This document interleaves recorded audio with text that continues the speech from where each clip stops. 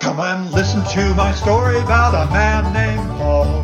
He used to read like he could read it all. Then one day he was in a reverie when he decided to go to MIT. Engineers, that is, scientists too. The first thing you know, old Paul is headed there. Kinfolk said Paul should go to Kendall Square.